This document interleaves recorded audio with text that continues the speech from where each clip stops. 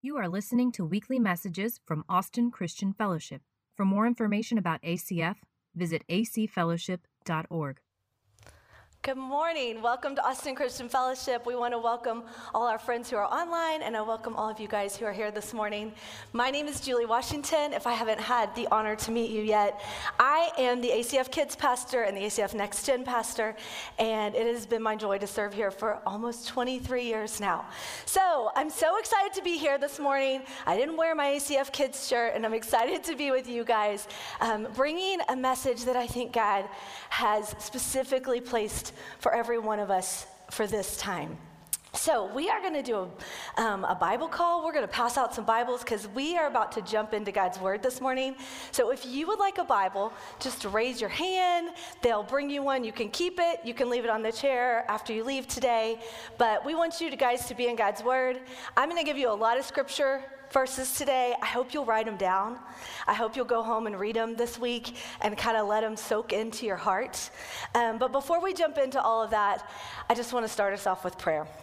God, I come to you this morning, and I thank you that your presence has already been here. Thank you for our sweet worship team who just ushered in your spirit and just invited you in. Thank you for those kids I can hear worshiping upstairs right now. Thank you that your spirit is with them too. And God, all I ask today is that you come and speak to us and open up our ears so that we can hear what you have to say to us.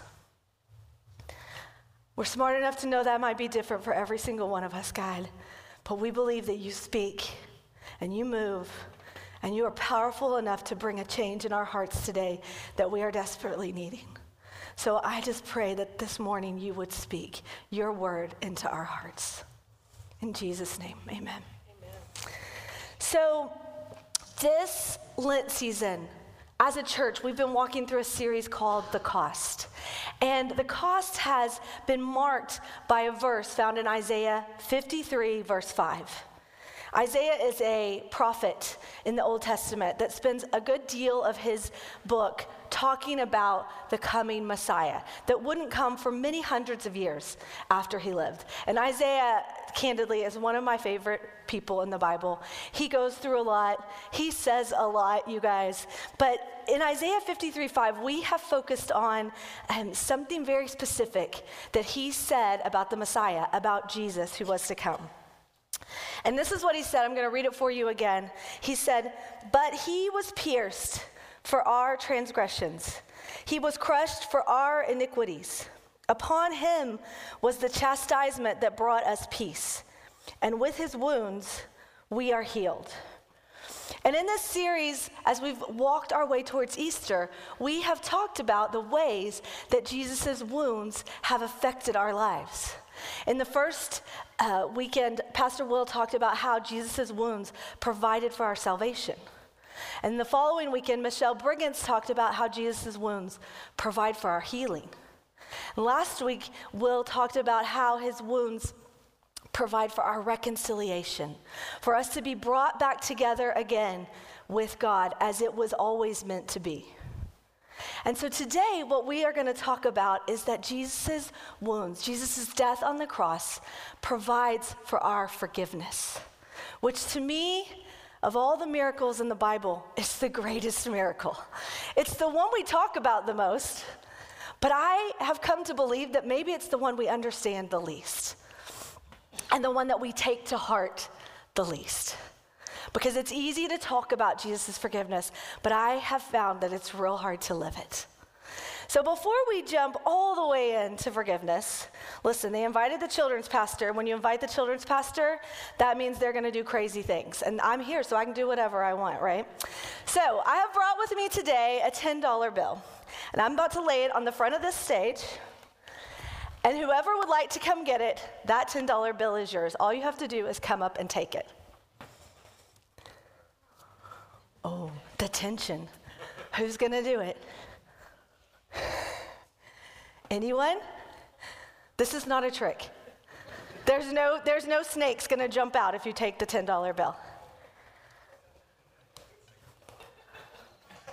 Oh, now we're going to have a race. This is what I was waiting for. Yes. I knew I could count on you, buddy. Okay, listen, we're going to come back to that. I'm not even going to tell you what that's about right now. We're coming back to it, okay?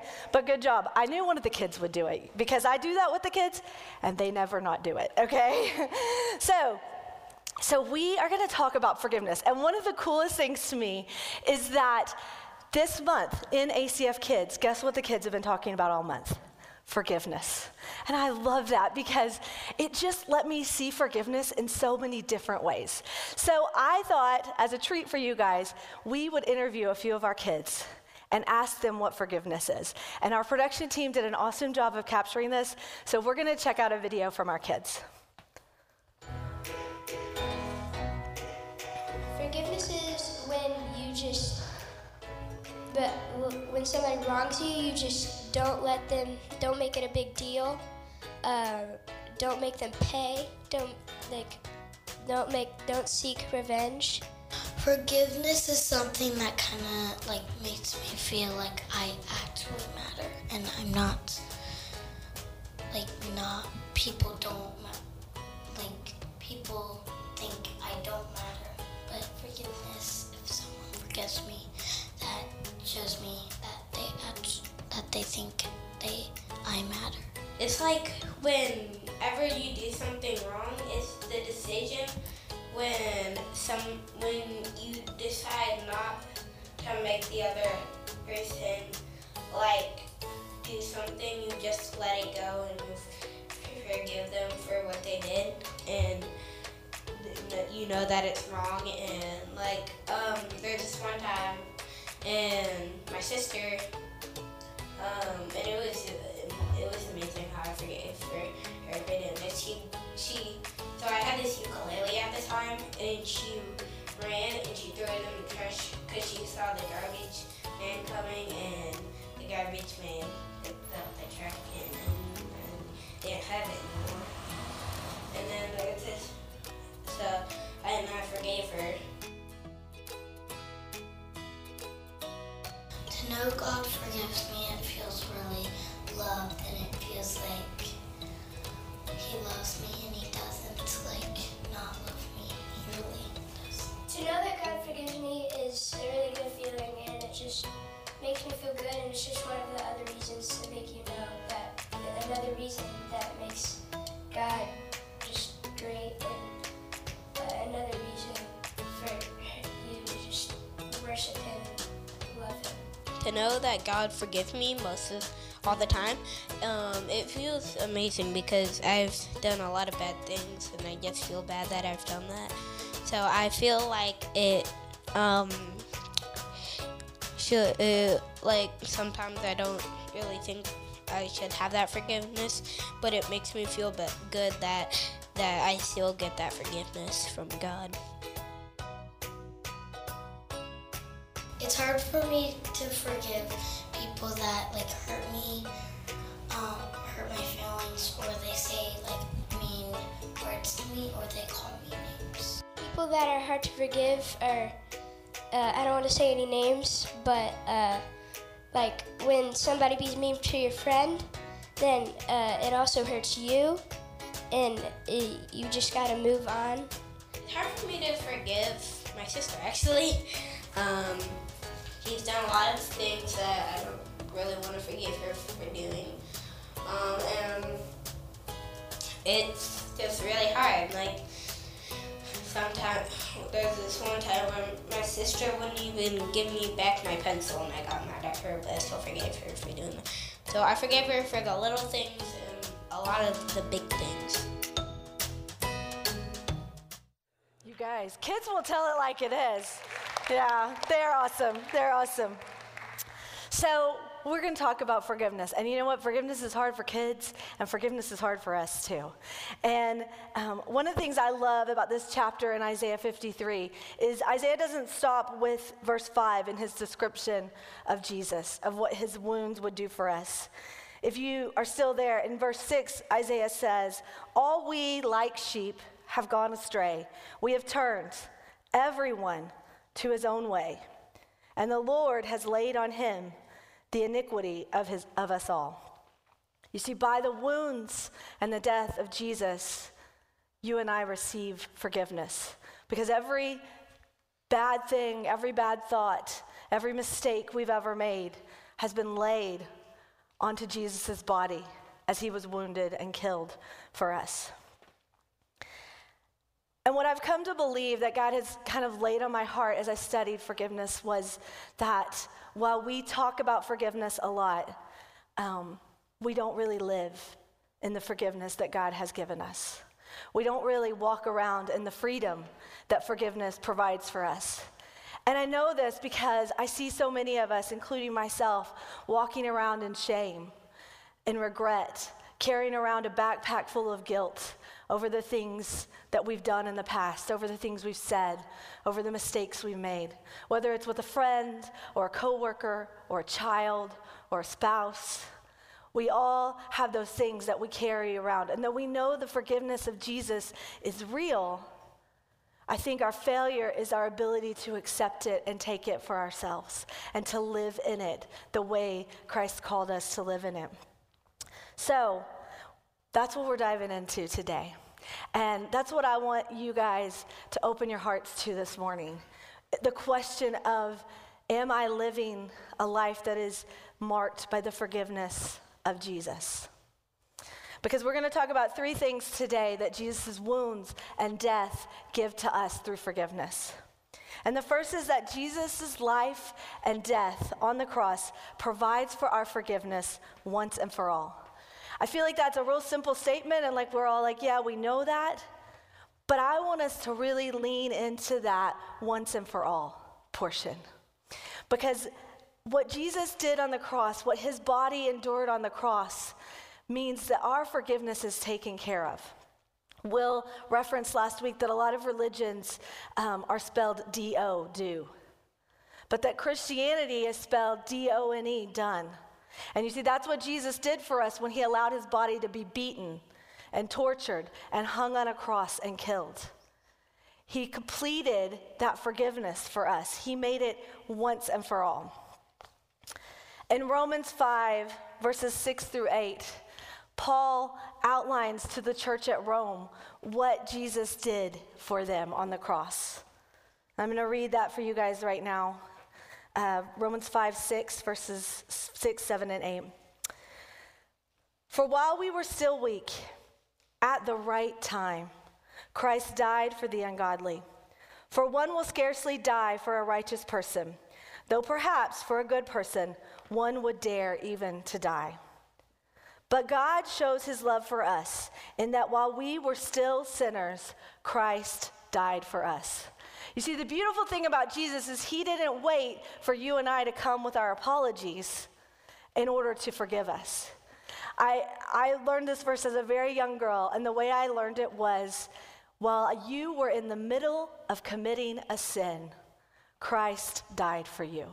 If you think about that in regards to a friend or a spouse or a child, I'm going to tell you, I'm a mother of 3 children. It's not easy to forgive them while they're in the middle of committing the sin. Sometimes I don't want to forgive them even when they're apologizing to me, right? But God sent Jesus to die for us while we are in the middle of sinning against him. He forgives us. You see, Jesus' death on the cross provides for your forgiveness once and for all. Now, this was shocking news to the people of the New Testament because they had been living in an Old Testament world. And in an Old Testament world, the only way to gain forgiveness was through sacrifice. And those sacrifices, the Bible tells us, took place every single day. In Exodus, they are commanded to offer a bull at the altar for sacrifice every day for the atonement of their sins. Can you imagine having to kill an animal every single day so that your sins might be forgiven? Because God designed the system so that if sin was committed, a blood sacrifice had to be made. That's how it started in Genesis 3. When Adam and Eve sinned against God, God killed animals to make them skin for their clothing. And from then on, the people were asked to sacrifice animals in order to atone for their sins. If you read about the Day of Atonement, which was a single day in the Jewish religion, And it's still a day that they celebrate. And what they would do is the priest would first have to cleanse himself and make himself ready. Then he would take a bull and he would sacrifice that bull for his own sins. Then he would take 2 goats and he would sacrifice 1 goat for the sins of the people. And then he would take another goat and he would lay his hands on that goat and like ceremonially lay the sins of the people on that goat. And then they would send that goat off into the wilderness as a scapegoat. I love that picture because, man, it makes a beautiful picture of what God does with our sins. But what I don't love is the exhaustion of having to go back again and again and again for forgiveness. Because you see, God knew all along that the sacrifice of animals was a Band-Aid for the problem of sin that his people had. And he knew all along that what he would one day do is send the ultimate sacrifice in Jesus. And Jesus' wounds, his death on the cross, provided the ultimate sacrifice for us once and for all, where we could say, done, right? If you'll turn to Hebrews in your Bibles, there's a beautiful passage in Hebrews chapter 10, verses 1 through 10. We're not going to read it all today, but I would love for you to write it down and go home and read it this week. It's so good, you guys. It's so good. And it's talking all about how the law once told us that we had to sacrifice animals for our forgiveness, but that Jesus came to bring a new way. So I'm going to focus on 2 verses for you. Chapter 10, verses 3 and 4, it says, in these sacrifices, there is a reminder of sins every year. See, every time they brought those sacrifices, they were reminded of how far they had fallen short. And verse 4 says, for it is impossible for the blood of bulls and goats to take away sins. I underlined that in my Bible because I want to remember that there's nothing I can do, me personally, to take away the sin that I've committed against God. And it goes on to say, though, in verse 10, it says this, by that will, the will of God, by that will, we have been sanctified through the offering of the body of Jesus Christ once for all. See, I didn't make up that first point. That point came from verse 10 in Hebrews 10. The sacrifice of Jesus' body provided for our sanctification, for our forgiveness once and for all. And so it's left to us to decide if we will believe in that or not, if we will live in that or not. Will we trust that the wounds and the death inflicted on Jesus Christ provides for our salvation once and for all? Or will we keep trying to take a ram back to the altar every day to make up for the sins that we've committed? It's on us to decide if we'll do that or not. Which leads me to our second point, which is it is our choice to accept forgiveness and live forgiven. You see, a few minutes ago, I laid a $10 bill on this stage, and I said, who wants to come get it? It's here for you. And you guys just sat there, scared, I guess, that I was going to, trick you. But it wasn't a trick. And now Mr. Behrens owns that $10 bill. He's going to go have him a hamburger after this or something. Because he made the choice to walk up here and take it off the stage and put it in his pocket. He made the choice to accept it. It required an action. It required him to make a move. It required him to make a decision. And the forgiveness that Jesus offers us on the cross is laying here in front of us. But it requires a choice to be made by each one of us. A choice to accept it initially, and I would say also a choice to live in it every single day. Accepting it over and over, every time we mess up, every time we go wrong. Romans 8:1, again with Romans, Paul, he really lays it out in the book of Romans. Romans 8:1 says one of my favorite verses in the Bible. It says, there is therefore now no condemnation for those who are in Christ Jesus. Paul is saying, hey, if you accept the forgiveness of Jesus, there is no condemnation for you ever again. But I have become convinced that instead of us living there is therefore now no condemnation, what we are actually living is there is therefore now less condemnation. We're like, he forgives me, but there's a lot of stuff I do. There's a lot of things people don't see. There's a lot of thoughts that I have in my head, right? And we live like a person who's been charged with murder.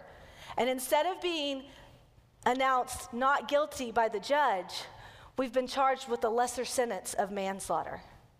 You see, those two people live very different lives. The guy who has been pronounced not guilty lives a life of freedom, complete and total freedom. But the man who has been charged with the lesser charge of manslaughter is still in prison. Are you still in prison? Do you know that Jesus has forgiven you, and yet you live a life of less condemnation instead of no condemnation? In Romans, if you read the whole chapter 8 of Romans, which I totally suggest that you do, you'll notice that chapter 8 begins with this verse, there is therefore now no condemnation.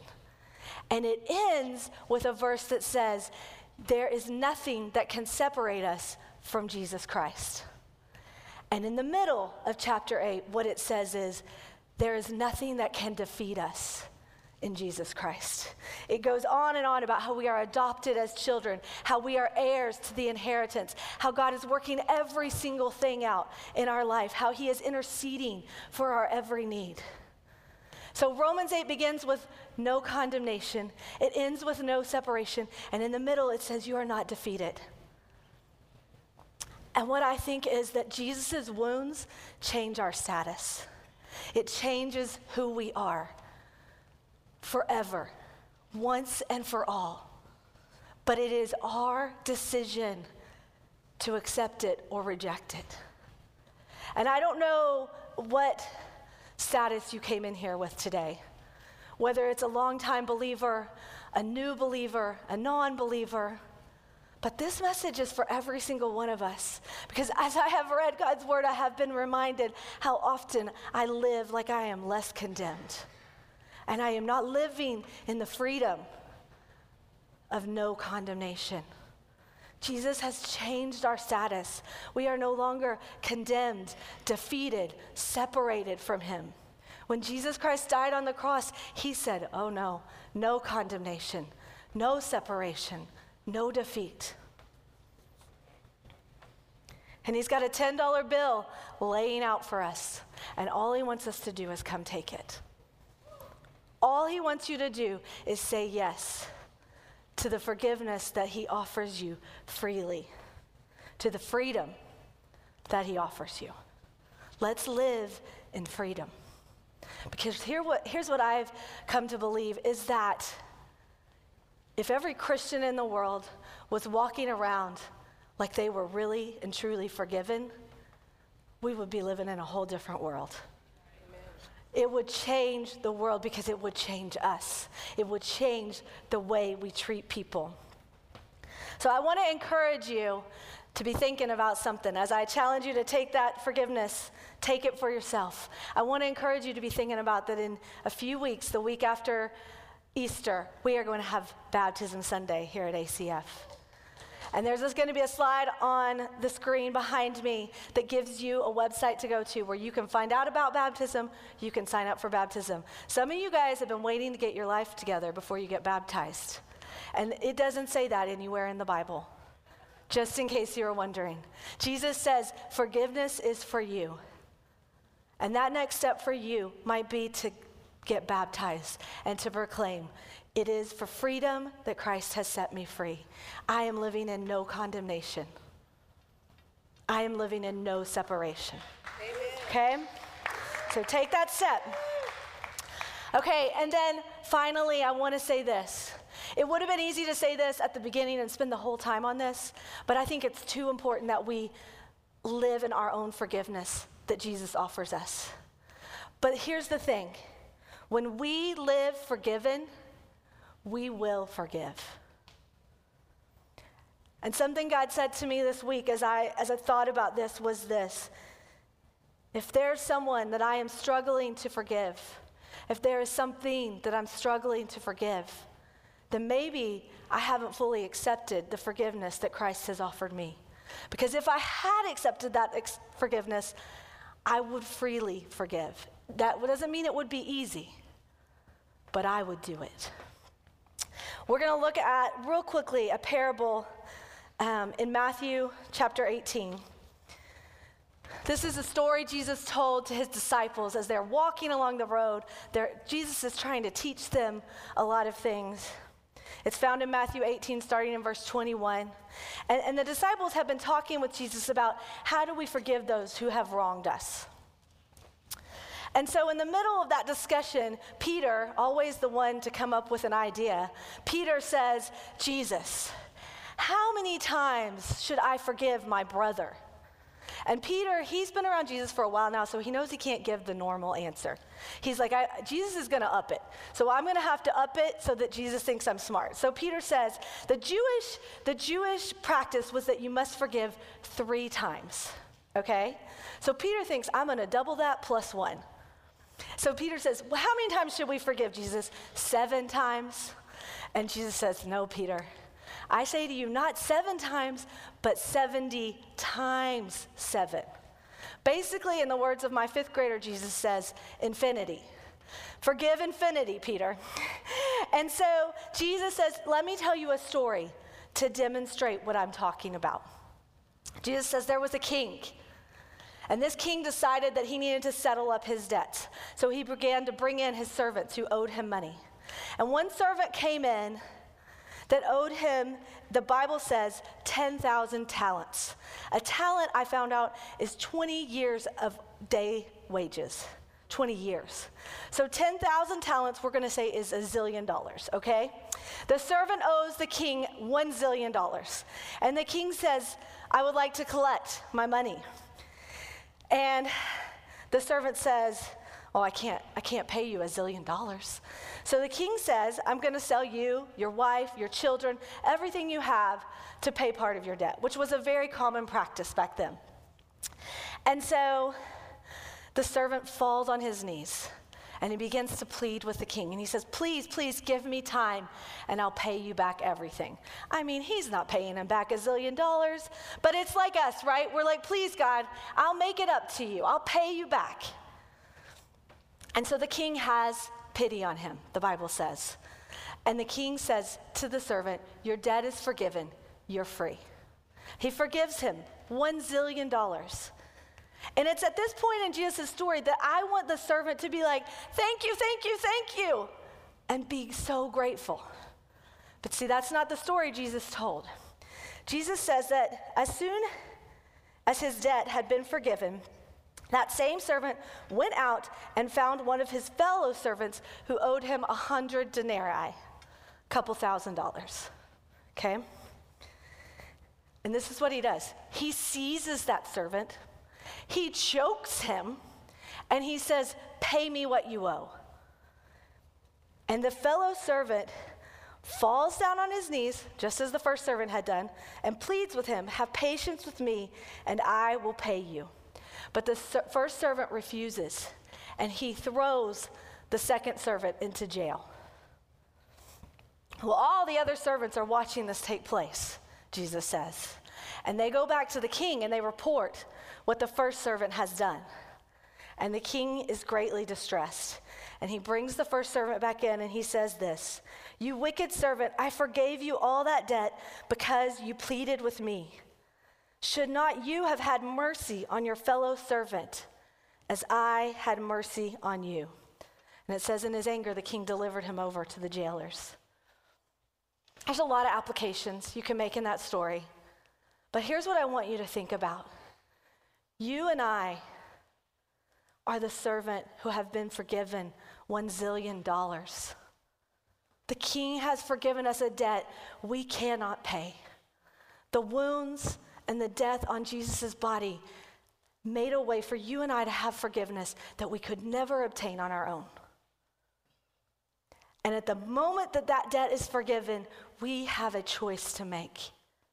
Will we live in that forgiveness and go out and forgive those who owe us pennies? Or will we take that forgiveness and go out and choke the life out of the people who owe us something? That servant made that choice. And in the end, where was he? In prison. Because when you do not accept the forgiveness of God, you put yourself in prison. You live in prison. You are not a captive set free. You are a prisoner to your own unforgiveness. And so in order to fully accept the forgiveness that Jesus offers us, we have to live forgiven and forgive those around us. We have to forgive others as Christ has forgiven us. And I think we fail so often. I fail so often to extend forgiveness because I am not living with the reminder of the forgiveness that Christ has offered to me. I don't live in a place of gratefulness, remembering I owed $1 zillion. And Jesus said, it's done. Your debt is paid. And I want to ask you how you're living. Are you living grateful for the forgiveness you've been given? So grateful that you're willing to forgive those who have hurt you. So grateful that you're willing to allow it to change the way you do everything in your life. I read a story as I was studying forgiveness, and I had heard the story before, but it was a really good reminder. Many of you know the story of Corrie ten Boom, who was imprisoned in a Nazi concentration camp because she and her sister helped hide Jews during World War II. And she and her sister were imprisoned in Ravensbrück concentration camp, and her sister Betsy died there. She watched her sister Betsy die. And after they were released from the camp and Corrie survived, Corrie became a speaker and a teacher. And one of the messages that she often brought was the message of forgiveness. And so in 1947, Corrie tells a story of how she traveled from Holland to Munich, Germany, to a war-torn church. And she preached a message about forgiveness, about how God takes our sins and he tosses them to the bottom of the sea. And she says at the end of that message, she said usually no one in Germany spoke after one of her messages. But at the end of this message, she looks up and she sees a man coming towards her. And immediately she recognizes him. He was a guard at Ravensbrück. And he comes towards her and she starts to fumble in her purse and starts to worry what will happen. And she says the man walks up towards her and she realizes that he doesn't recognize her. But she recognizes him. She sees her sister dying, thin, starving to death. And she sees this man, not in his brown coat as he is in front of her, but in his Nazi uniform with his leather whip that he carried every day. And the man comes to her and he sticks out his hand and he says, "Oh, that was a wonderful message. Thank you for your message." He said, "How good it is to know that as you say, our sins have been thrown into the bottom of the sea." She realizes he does not recognize her at all. And he says, "You know, you mentioned Ravensbrück in your talk." He said, "I was a guard at Ravensbrück." He said, "But since that time, I have become a Christian." And he said, "It is so good to know that God has forgiven me for the many cruel things that I did while I was there." And then he looks her in the eye and he says, "But I would like to know if you forgive me." And Corrie ten Boom says in that moment, she thinks, I can't do it, Jesus. I can't do it. And she said, "But I remembered that Jesus had forgiven me for my many sins." And so she said, "I prayed, Jesus, all I can do is stick my hand out. You have to do the rest." And so she says she forced herself to stick her hand out to this man. And she said the craziest thing happened when she stuck her hand out. She said she felt the power of God's Spirit move through her arm all the way down her hand. And as she grasped that man's hand, she called out, "I forgive you, brother. I forgive you with all my heart." I mean, I could almost not tell that story without crying. Because what Corrie ten Boom knew was that God's forgiveness for her was the same forgiveness that he gave this guard. And that it was the forgiveness that God had given to her that allowed her to forgive this man. It wasn't because what he had done was right. It wasn't because it was going to be easy. And in fact, she says, I struggled with forgiveness for the rest of my life. It was still hard every time. But she said, what I always remembered was the great debt that Christ had forgiven me. And so I must also forgive. So I just want us to take a minute to think about the great debt that Christ has forgiven us.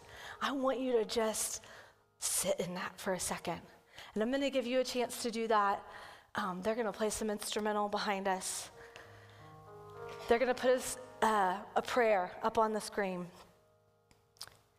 And I'm going to lead you through this prayer. And I'm going to ask you during this prayer that as you say these words, you breathe in and you breathe out. Because I would like you to slow your mind down enough to really hear what God is saying to you.